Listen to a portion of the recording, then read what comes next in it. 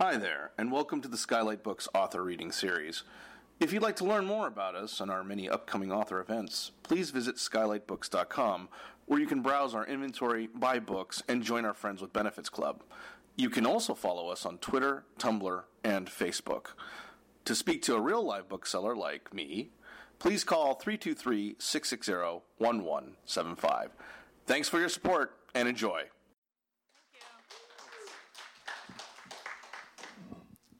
So, I thought we'd have you read first. Okay.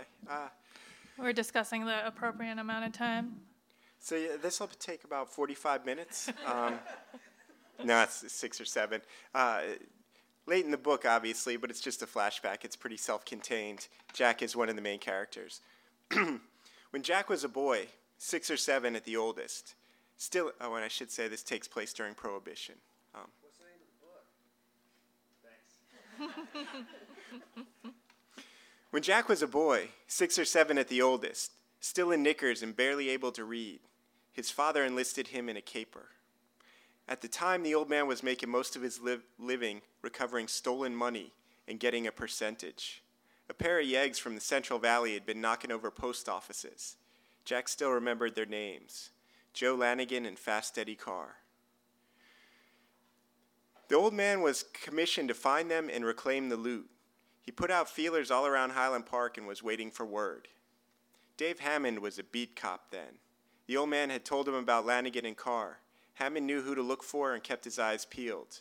One afternoon, just after Jack had gotten home from school, Hammond swung by the house on Meridian with news. Lanigan and Carr had just ducked into a speakeasy on Figueroa between Avenues 56 and 57. The old man picked up the Roscoe and said, "Come on, Jackie, let's go to work." Hammond and the old man charged down Avenue 52 toward Fig. Jack tried to walk with them for the 6 or 7 blocks across, but he couldn't keep up. He'd trail behind and then have to jog to catch him again. The two men didn't talk. The old man stopped at a house on the corner of Marmion and Avenue 54. "You two stay out here," he said. Jack sat on a low wall and watched a cat stalking a bluebird perched on a green jacaranda. Hammond fiddled with his handcuffs. 2 minutes later, the old man came out with a galvanized 2-quart bucket full of draft beer. He handed the bucket to Jack. "You get a smack for every drop that spills. You got that?" Jack nodded. "Good. Now walk in front where I can see you." Jack started up Marmion. He kept a rigid grip on the bucket and walked slowly as he could. Hammond kicked him in the butt. "Quit crawling, kid. We gotta move." Jack sped up. A little beer sloshed out of the pail. The old man cracked Jack across the back of the head. "Pay attention." For 2 blocks up Marmion and 1 on Avenue 56, Jack walked a tightrope between not being too slow and getting a kick in the ass and not being too fast, spilling beer and getting a slap on the back of the head. The old man stopped him on the corner of Fig and 56. He squatted down in front of Jack, took the bucket of beer from his hand, set it on the ground, took 2 photographs from inside his jacket. "See these 2 fellas, Jack?" Jack took the photograph and studied their faces. Thick eyebrows and a squash nose on the one, a sleek mustache and chin dimple on the other. "I need you to go in that doorway over there and find these 2 men. Walk up to them and offer to sell them the bucket of beer. If they don't buy it, sell it to someone else. But you notice where these 2 lugs are sitting? If they're sitting at a bar stool, you count how many bar stools between them and the door. If they're sitting at a table, you draw a map inside your head, and you come out here and draw it with a stick in the dirt. You pay attention. You tell me what color suit they're wearing. You tell me if they have a hat on. You tell me who they're talking to. You notice everything, and come back out here and paint that picture for me. You got it?" Jack nodded. It seemed like the easiest part of the caper. He walked the last half block to the Speak, with no one kicking or smacking him. He opened the large wooden door with a window slat at the top and stepped into the dark room. He waited for half a minute until his eyes adjusted. A long bar lined the wall to the left. There were no stools for him to count. 2 women and 6 men stood along the bar. No bartender worked behind it. The men had a few bottles between them. An older kid sat on the end of the bar. Jack recognized him from grammar school. A working man in shirt sleeves and suspenders signaled the kid over. He gave the kid some coins and an order. The kid raced past Jack and out the door. 6 four-top tables stacked to Jack's right. All of them were empty except for the one farthest from the door. A man with bushy eyebrows and another with a sleek mustache sat with their back to the walls and their eyes to the door. Joe Lanigan and Fast Eddie Carr. Lanigan wore a double-breasted pinstripe suit, dark enough to match his wild black hair. Carr's purple jacket hung over the back of the chair behind him. He wore a white shirt and an empty shoulder holster. The gun sat on the table, barrel pointed toward the door. Jack called out, "Bucket of beer, 25 cents."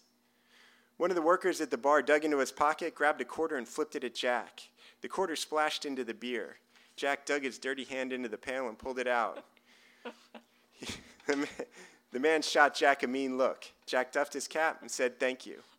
He raced out of the bar and around the corner to meet his father and Hammond. He'd picked up every detail and even drew the map in the dirt. 3 times he told his father that Fast Eddie had a gun pointed toward the door. The old man patted Jack on the cheek a couple times. "You done good, kid," he said. "Now run on home." Jack looked at Hammond and the old man, then took off in a sprint. He turned at Marmion and backtracked up toward Avenue 57. Halfway up the block, he heard gunshots, 4 or 5 of them, in quick succession. Jack picked up his pace. By the time he made the corner of Fig and 57th, he could see the old man walking out of the speak. He held Joe Lanigan by the collar with one hand and Lanigan's money belt in the other. Hammond waited outside to slap the cuffs on the egg. Fast Eddie Carr, Jack later learned, got himself shot that day, which made Jack the finger man. Thanks. So I read. So we met at a Vermin on the Mount reading in San Diego in 2014, and he read a version of that, like an early draft. And so I was reading this book, and I got to that part. I was like, "This is that section," because it's memorable. I don't remember all the readings I hear.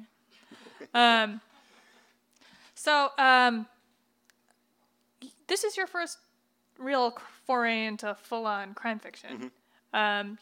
You've done all kinds of fiction before. You're an academic, and the last book that I interviewed you for actually too was that short story collection called The Metaphysical Ukulele, which is also excellent. So how did you end up writing crime fiction? How did you come to this book? Okay. Well, a couple of things. I read mostly crime fiction, and especially now that I'm a little further along in my career, I don't have to read the great books anymore. So I read what I like, and it's mostly crime. And then when I was doing The Metaphysical Ukulele, in case you guys haven't heard of that book, it's a book where I wrote true stories about authors' lives and then fictionalized them, and I gave them a ukulele. And I wrote one on Chester Himes, one of my favorite writers. And when I was doing research on Chester Himes, I came across this quote, and it was from when he was in his early 50s, and he was broke, and he needed money. And he went to the translator of his first book. He was living in France. So he went to Marcel Duhamel, who had translated If He Hollers, Let Him Go, and asked Duhamel, "Hey, man, can you translate another book of mine? I need money." Duhamel said, "No, I'm not doing that. I'm editing books now. I'm editing crime novels. Why don't you write me a crime novel?" And so Himes said, "Because I don't write crime."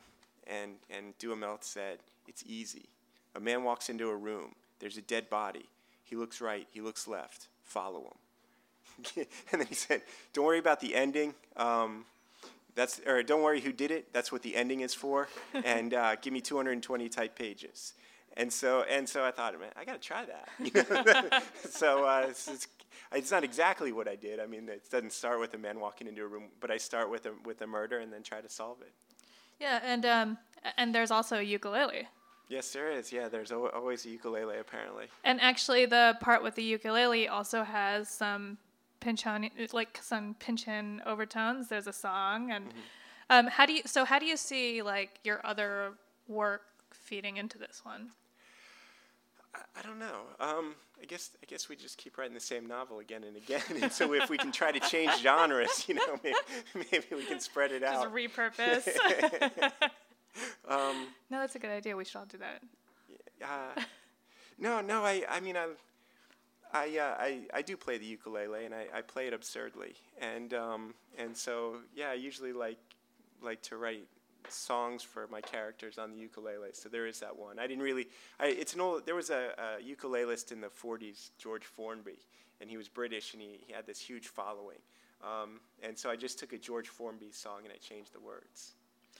Oh yeah, I do that all the time. I make songs into Basset Hound songs fairly regularly. Nice. Basset Hounds are kind of like the ukulele of the dog Yeah, world. actually. Like you just look at them and you smile. That and is not wrong. Yeah. So this is not only crime fiction; it's a specific genre, right? Mm-hmm. I mean, although feel free to contest this. I mean, it kind of falls under hardboiled detective fiction. Mm-hmm. So I wanted to ask: do you consider it a hardboiled detective novel? Because you do a lot of things here. I don't know. Like, because that's the genre that I started writing in. But I'm like an Asian girl. So, like, for me, it was immediately like anyone seeing me writing this would be like, oh, she's subverting the genre. But you're like a white dude, but you're also subverting the genre. Okay. It's just not as clear on its face, but it's like very obvious as a reader who's familiar with the genre. So I'm curious about, how you approach this book, if you thought of it in that way, and how you kind of played with the genre tropes and conventions, and how much of it was conscious, how much of it was not. Like if there was anything in particular that you wanted to grapple with. Okay. Steph and I have talked about some of these things before, and I think you guys probably know Steph's work, but she has the Juniper Song series, and one of the things I like about Juniper Song is that she's impacted by all the deaths.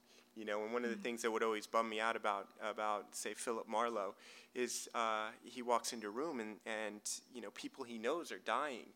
People he slept with get shot two weeks later, like all the time. and he's just like,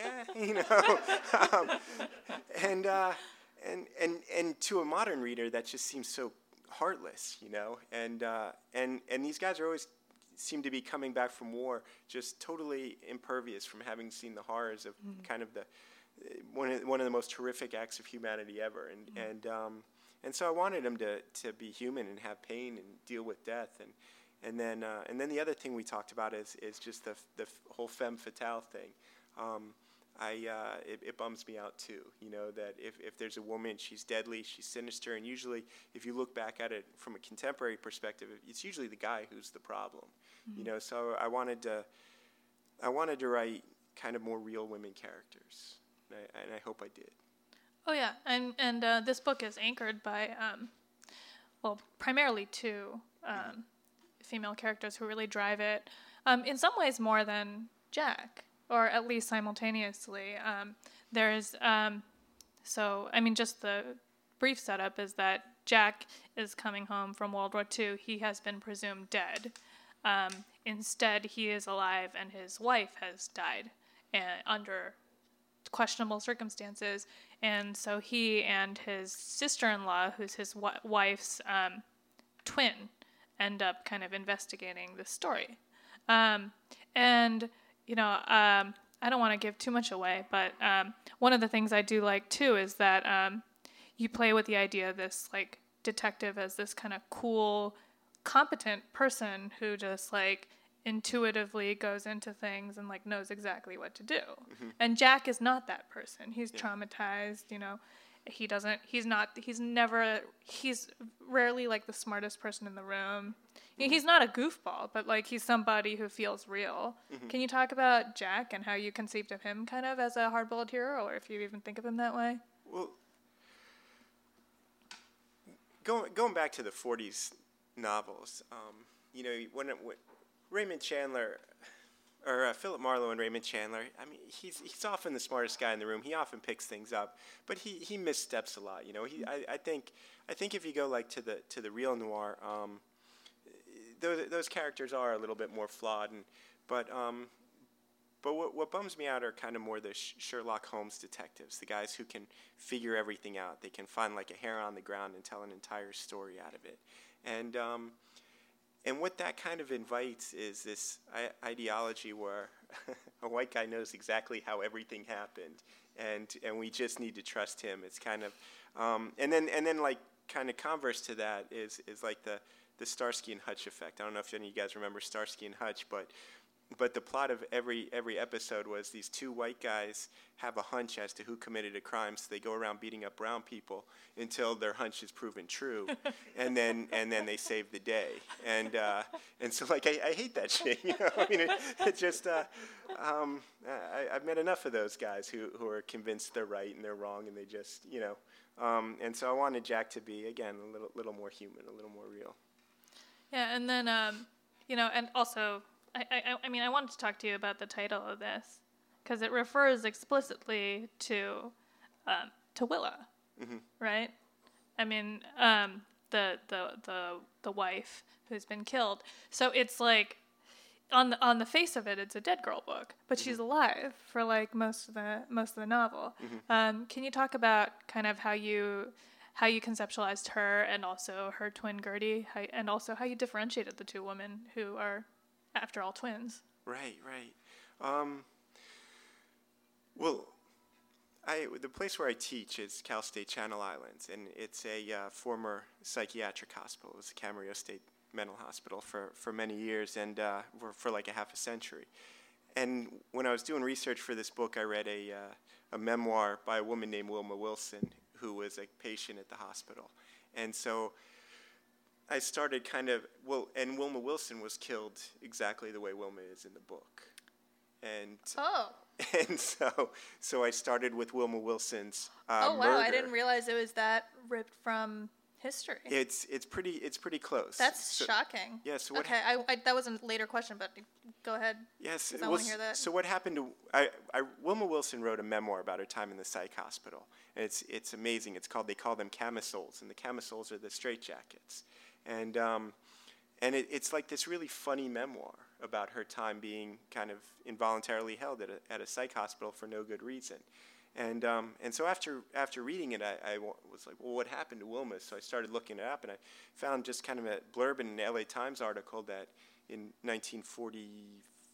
46, I think it was, she was at her house at a little bungalow, and a guy came by and wanted something that she didn't want to give, and so she ran out into the street and started screaming for help, and no one would come out to help her. And so the guy came out and he grabbed her and dragged her back into her apartment or to her bungalow and killed her. And so I was like, all right, well, so that's the murder, and I'll name Wilma after Wilma Wilson. But then I made the rest of the stuff up about Wilma. Then I just made stuff up, and then Gertie. I was reading all these books about script girls, women who wrote screenplays for the men. And I saw that Faulkner has a cameo bit role in here. Yeah. And one of the things that I read was Faulkner had a mistress when he was out here, Meta Carpenter, and she wrote a memoir about their time together, and so I read that, and so Gertie kind of comes out of all the things I read out of script girls. Yeah, no, I mean, I found that stuff really interesting, and I actually want to come back to that. But I wanted to ask you about Camarillo because I visited CSU Channel Islands like 2 years ago, and Sean took me around because it's actually like a Cal State campus built on this old mentalist institution, and it's pretty cool and creepy. And you have Madhouse Fog uses that kind of as a setting. And so we went around. There are all these hallways that once you know that this is what it was, they start looking creepy. And then I remember like standing on a bench to look into like a defunct bowling alley that was there for the inmates. So you spend a lot of time here. And so obviously it's become fascinating to you. Can you talk more about it and like how it's kind of crept into your imagination? Yeah. Well, when I first started at Channel Islands, they hadn't renovated any. They'd renovated only like 2 buildings, because I started there in the second year of the university, and I started in 2004, and the hospital still had patients living there in '97.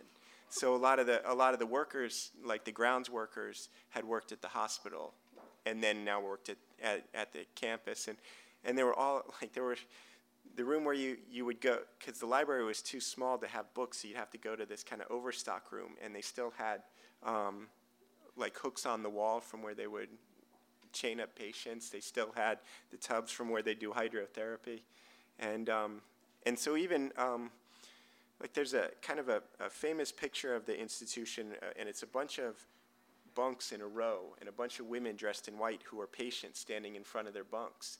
And I looked at that picture and I was like, holy shit, I teach in this classroom sometimes. And so sometimes I'll have entire semesters where I'm in this classroom and I can see all the students, but I can also, like in my imagination, see the beds and see the patients. And so yeah, I mean, it's just it's always there, and it's just fun for me to think about it. Is was involuntary commitment like something that was commonplace? Yeah. I mean, and was that particularly so for women?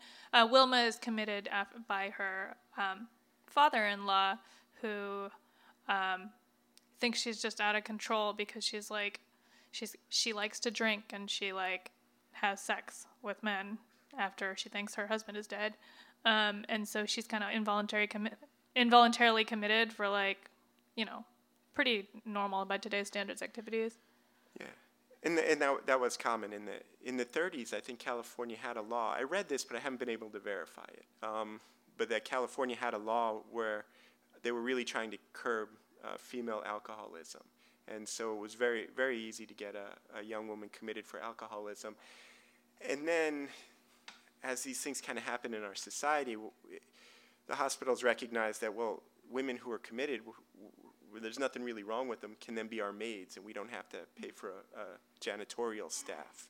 So there was kind of a steady stream of women who were brought to Camarillo for alcoholism, and all they did was work there as an unpaid maid for 2 months, and then their hold was released. And so I mean, I think that was kind of like well known that well, you know, let them get a good work ethic, you know, and let them straighten up and dry out, and so it was just kind of accepted.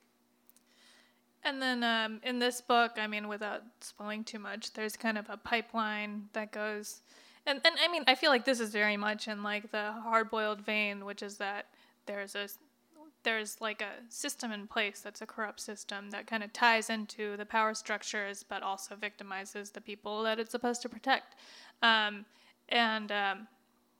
I mean, I imagine some of those details were invented, but was there, to your knowledge, any kind of basis for that part of it? Well, there's this another. I read a few hospital memoirs. There was one run by a nurse, and this was in the early 70s when she worked at Camarillo, and she claimed that a lot of things were going on there. I won't talk about the thing you're talking about because I kind of don't want to give it away. But also there was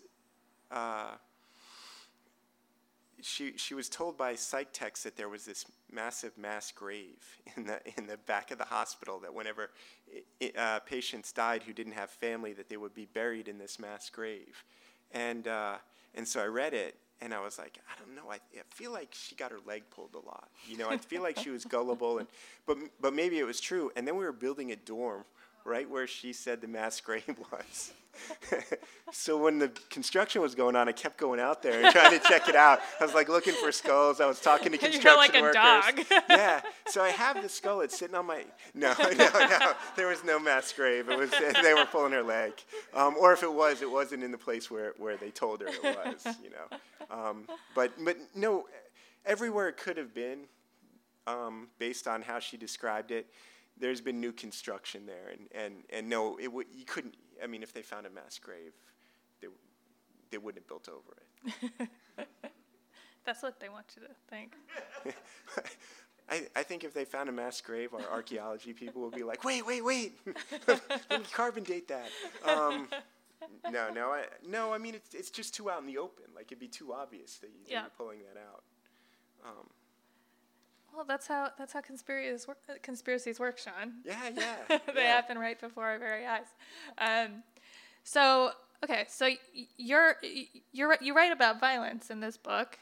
You know, all manner of violence, including violence against women, including violence against you know, the main characters. You know, including the man. So how do you approach writing violence, and particularly as a male writer writing about violence against women?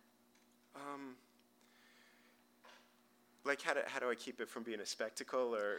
Yeah, I mean, like, do you have rules for yourself? You know, because because this is a book where the primary primary murder is of a woman, and there are lots of pitfalls for writers of either sex to fall into. But I'm only asking you this because I think you navigate it well. Okay. Yeah. But I'm curious if you set any parameters for yourself as you do it. I don't, but I don't enjoy those parts. To me, the fun part of a crime novel is not the crime, but the people trying to figure it out, people trying to get away with it. Those interchanges, trying to find some semblance of truth, trying to understand why it matters. All of those things are important to me. The violence is just kind of a necessary plot point. And I think, some writers, when you read some writers, they just enjoy violence and are kind of getting off on writing it.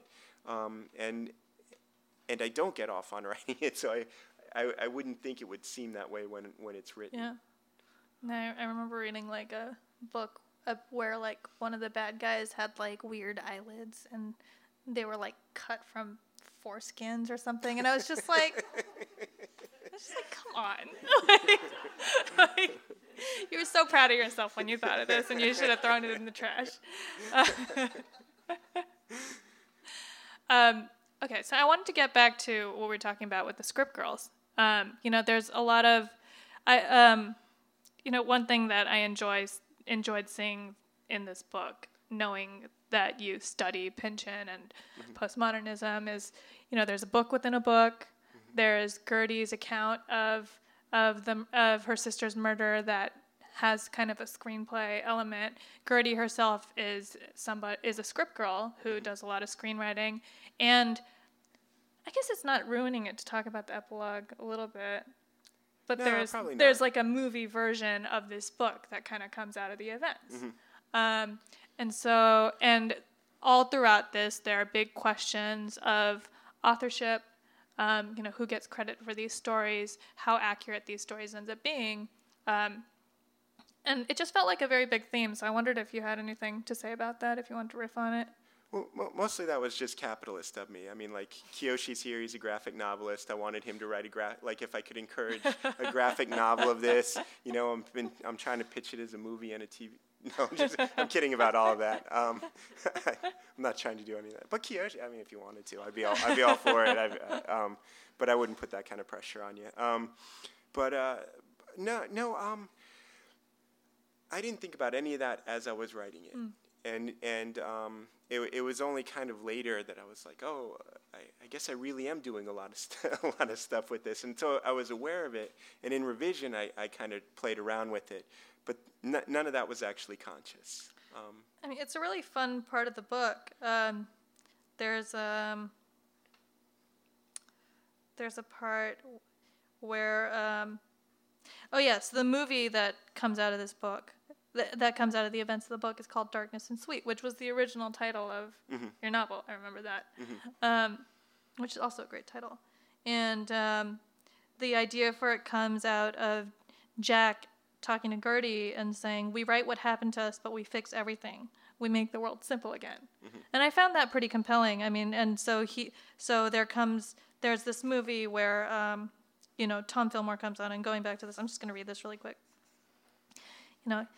He was everything Jack wanted to be. Beautiful, smart, one step ahead of everyone else, a good detective, a man who could figure things out based on the evidence in front of him. A man who didn't need his ex-sister-in-law to solve the mystery and explain the solution to him. A man who could walk through the filth and depravity of the modern world and come out clean. A man who saw death and inflicted death and wasn't haunted by it. A man who lived in 2 dimensions. I just really loved that, and I thought, I thought that conceit really worked well for you, and I don't know, I thought it added a lot to the book. But I did want to ask, so Faulkner, was he just drunk and relying on script girls all the time? I think so. No one will say, but so also in Metaphysical Ukulele, I wrote a story about Lee Brackett, who wrote the screenplay for The Big Sleep, and then she also wrote the first draft of Empire Strikes Back, and in between those two, she had a 40-year career in Hollywood. And the story with with Faulkner and Lee Brackett writing The Big Sleep was that supposedly Faulkner tore the book in half and gave her half of it and said, "You write this half of the screenplay, and I'll write that half." And then, like, bits and pieces that Faulkner wrote have come out, and they're these kind of 3-page long speeches, you know. And so, so like, you can imagine someone speaking for 3 minutes in a movie, just, you know, and then someone else responding for 3 minutes. So apparently what happened is they both wrote half of it, and then she did the revisions, and then she was on set to rewrite dialogue. So to me, that sounds like she wrote the whole fucking thing. Yeah. You know what I mean? And there are just so many stories like that with Faulkner and other writers. They weren't all women, but I think they were mostly women. And then Meta Carpenter was rumored to have written a bunch of his stuff, but she didn't write her own memoirs. That made me question whether she really did that. She had a ghostwriter write that, though she was of an age at that point too. So I don't know if it was just kind of age where someone wanted to give her money to do this and she didn't want to do it, or I just don't know. Yeah. There's also, there's a lot of this is a book with like a lot of acting and role playing. There's Gertie works in the movies, and there's a part where he wanders on set, and they're like, "Oh, we need like a kind of yeg." What is that's like a gangster yeg? Yeah, like I enjoy the terminology. Yeah, I didn't know that one. And so he wanders on set and ends up like punching the lead actor. And there was a line in there that was just like play it like it's all a movie, which I now don't remember the context because I wrote it in my notes app and I don't have the context on here. He says something really shitty about Jack's wife, and so Jack's trying to be cool. Yeah, he says it to himself. Yeah. But there's also, there are the twins, so they're doubles of each other, and Gertie, and they even do the twin switch at one point, and they're in alternating chapters because the book is told between Jack's and Wilma's points of view. And in Jack's chapters, Gertie is very active, and in Wilma's chapters, Wilma is the one who's driving the action. And then there's also the kind of doubling with like Jack and his dad, who has the same name, and sometimes people confuse him with him. Like I felt while I was reading this, like you could tell that Jack was kind of always on the edge of seeing himself as this player in this story, which also has, I don't know, I feel like that's something that taps into this genre, but also a lot of other genres, including some that you might have more knowledge about.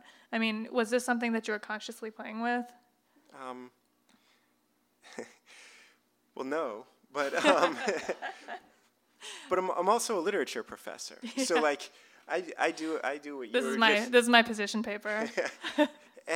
And I see everywhere where you're coming from, like, and so like I think about it, I was like, oh yeah, that's all totally in there. I wish I'd done that on purpose, but no, I just kind of sat down and typed. So why the twins? So why the twins? Because the other true aspect of this story is. I had an Uncle Jack, and he was in World War II, and his middle name was Chesley, and the main character in this book is named Jack Chesley, and my Uncle Jack was a cool guy. I liked him a lot. When he was away in the war, his plane got shot down. He was presumed dead, just like the Jack in the book, and while he was gone, his wife died. She was not murdered. She had health issues, and so his wife died. And when he came back, he actually married his wife's twin. Whoa! And so, and so it's just like this weird family. It was story. just there. Yeah, and the story I read just at the beginning of this is the story. It's the only like real, like really real thing from Jack, though it happened in Brooklyn. But my grandfather was a hired thug, like a Pinkerton, and so that's what he did. He made his money by retrieving stolen money, and getting a percentage. And so he really did send my Uncle Jack into a speakeasy during Prohibition with a bucket of beer, and then Jack told me, yeah. So I gave him the bucket of beer, and I stood outside, and then I heard a bunch of gunshots, and here comes the old man. He's got a money belt. He's got the guy with him, and only one of the two came out. And so that was one of Jack's stories. So again, like all the true stuff was just a starting point. So I said, all right, I have Wilma's murder, and I have Jack's story returning, and so I'm going to make a crime novel out of those two. I mean, that's pretty good starting material. Yeah. So that's where it came from. I don't have any of that. Yeah. Well, Jack was a great storyteller. But I mean, I think like all Carswells, you believe a certain amount. Not most. That certain is not 50%. Oh, wow. No, that's a great story. So how about the other, period details? Like, when you're writing is this your first historical? I was trying to Except for, that. the historical stories and metaphysical ukulele, Yeah, but all the rest, yeah. So did you have to get deep into the research, or was that just kind of incidental because you were already reading these memoirs and talking to people who lived that time period? Well, that was the research I did. Okay. I read a bunch of crime novels, so all the slang came out of crime novels. So whenever I'd come across a cool word, I'd just underline it. And then what I was doing is I was trying to find really old crime novels no one's really read. Actually, Jay over here turned me on to an essay by Gilles Deleuze, a French philosopher, where he talks about the weirdest book that the Série Noire came out with. And so then I was like, I got to read that book. And it was really hard to do, but hard to get. But I was finding all of these really old novels just on used book sites that had been out of print for 60, 70 years, and reading those. And just because they overdo the dialogue in those, so you can kind of overget the slang. So that I did a lot of that too. What was your favorite slang word that you picked up from there? Oh shoot! There's a lot of good slang in here. Yeah. In one of those novels, one character says to the other, "Let's go have a chat," and she said, "Let's go bump gums." And I thought, that's. At first, I thought, is she asking her to make out with her? And then I was like, no, they just want to have a conversation. And so that was my favorite of them. Did that make it in? Yeah, that's okay. in there. It's in there. But there were some that I really loved, and I was really trying to force them in. I'm like, nah, you can overdo it. Yeah, it quickly sounds like, see? Yeah. Yeah, you got to have them all wearing high-waisted pants and talking fast. Yeah. So were there other books that you read for this that are easy to find that people would that you would recommend, or even just what are you reading now? What's good? Well, I mean, the easiest stuff. I went and read all the Chandler. I read all the Kane. I read a lot of David Goodis, though David Goodis is getting harder to find now. It was all back in print for a bit, and now it seems to all be out of print again. And then what I'm reading now is not noir. What I'm reading now is a book called The Long Drop by Denise Mina. Oh, I love that book. Yeah, so far so good. It's blowing my mind. It's not noir. Oh, it's not old noir. Yeah. Oh, but yeah, it is. Yeah. Actually, no, it's set in the 50s. Yeah. It's her first historical.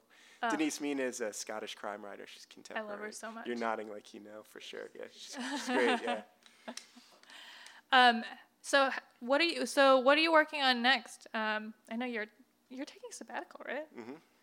Has that started yet? No, not No, yet. it starts next week. Oh, okay. So what daunting project do you have that's going to make you feel guilty for the next year? Oh, I won't feel guilty about anything. I mean, hopefully everyone here buys a copy so that Colleen wants a sequel to this. So that's the hardest push I'm going to make on it. But no, really, I'd like to write a sequel. That's the hope. Okay. I'm also doing a book of scholarship, which Okay. it's kind of like lit theory about the emotion of disgust and kind of the treatment of the term redneck. And so I'm doing a lot of scholarship on that right now. It's a good title. Disgusting rednecks? No, just rednecks. I could see that. I could see that on literally the shelf. How about so a sequel would follow Jack and Gertie? Yeah. Because when I was writing the book, I didn't intend Gertie to be anywhere near that big of a character. Oh, okay. And she just kind of came in, like how it is. Sometimes you're writing a character and she's that a really fun character. Yeah. You're just like, I got to find a reason to bring this character back. I enjoyed that. So yeah, that's what I was thinking. Is a second Jack and Gertie situation. I'd be into that. Okay. Do you want to open it up for questions? Sure. Anybody? Hi. So, basically, I'm taking like a California literature class, and like a big theme of that is kind of how California is kind of its own character in stories. So I just kind of wanted to ask if like that was something that you found or wanted to include, or like. Yeah, I mean, I think you would probably say the same thing, but I don't want to write a story where it could be set anywhere else, but where it's set, and California has Los Angeles has such a rich literary history, and there's so much to draw from, and it's such a unique place that it. And I live in Ventura, so I like to mix in Ventura too. It's its own weird city. It's very lame for anyone who's a property developer. But so I mean, to me, this is such a unique place that it's important for the place to be, a driving force in the book. Is that what you're asking? Yeah. Okay. All right. Sure. I mean, I'm interested, since this is your first crime novel, is there anything that really, you were an avid reader of the genre before, but is there anything that surprised you that you learned about the genre as you were writing the story that you weren't expecting to discover? What surprised me is how much you get to cut out. Part of the idea is to make it lean, right? I think Liz just cut 35,000 words from her book.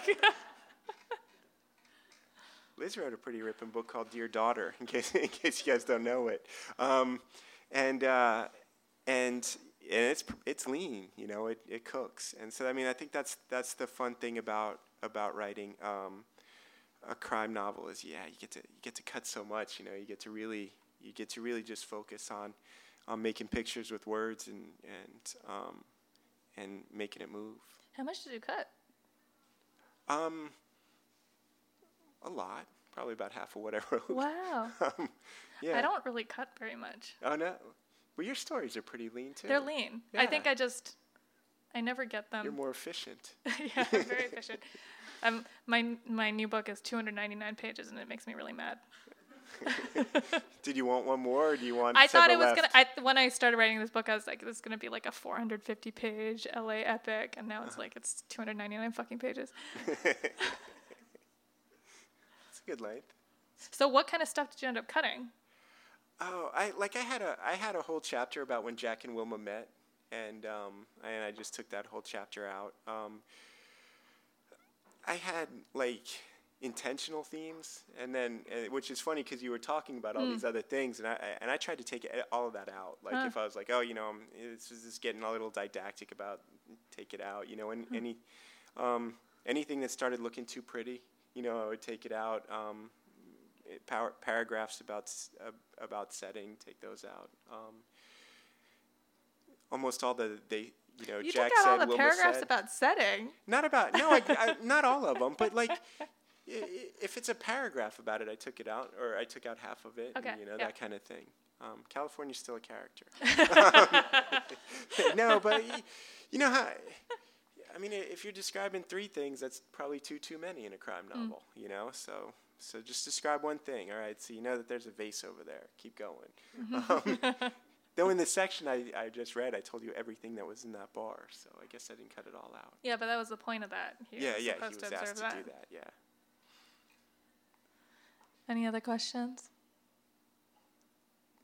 Touched on it when you were speaking, but the issue of you're not really into the violence of the noir.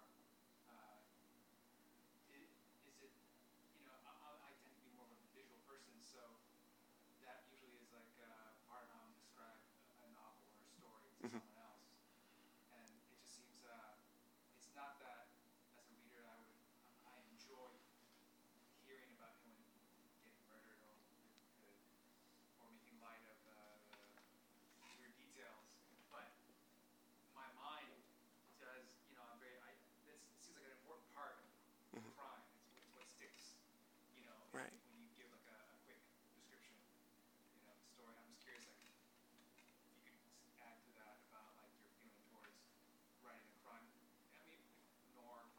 Mhm. and explain more about your feeling towards not being into that part. But it's obviously, how do you write a novel that a lot rotates. Obviously not your Right. book, but a lot rotates around crime. Right, right. Someone's person. We did that story in the last several Drunken Masters about the fighter, Right. and there's not really that much fighting. Most of it was about his training. Most of it was about like his childhood and thinking about it and his struggles and what the reasons why he was in the ring. And there were all of those things. And then there were the fight scenes because there had to be there, not because they had to. I mean, you seem to enjoy illustrating them. They came out well. But I think that's what makes a good crime novel. Like I mean, I could pick out a bunch of examples in this room, but just to stick with kind of like James M. Cain, he has these two great classic novels, Double Indemnity, and The Postman Always Rings Twice. Postman Always Rings Twice. There's like 2 violent pages, and you just hang on the whole thing, because it's really, I mean, that book is about a couple who decides to kill the woman's husband, and then they get away with it, like halfway through the book, and then they have to live with each other,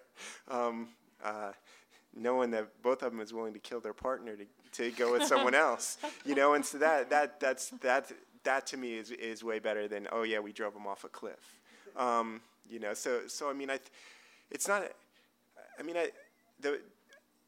I like thinking about the reactions to violence more than the violence itself, or the preparations or the world of it, I guess. So does that make sense? All right. Any other questions? And if not, there are books for sale. Please buy them. Let's have a thank you to both of you for being here.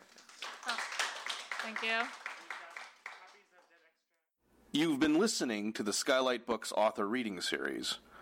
Don't forget, you can listen to this and all of our other great podcasts at skylightbooks.com. Thanks again for stopping by, and we hope to see you soon.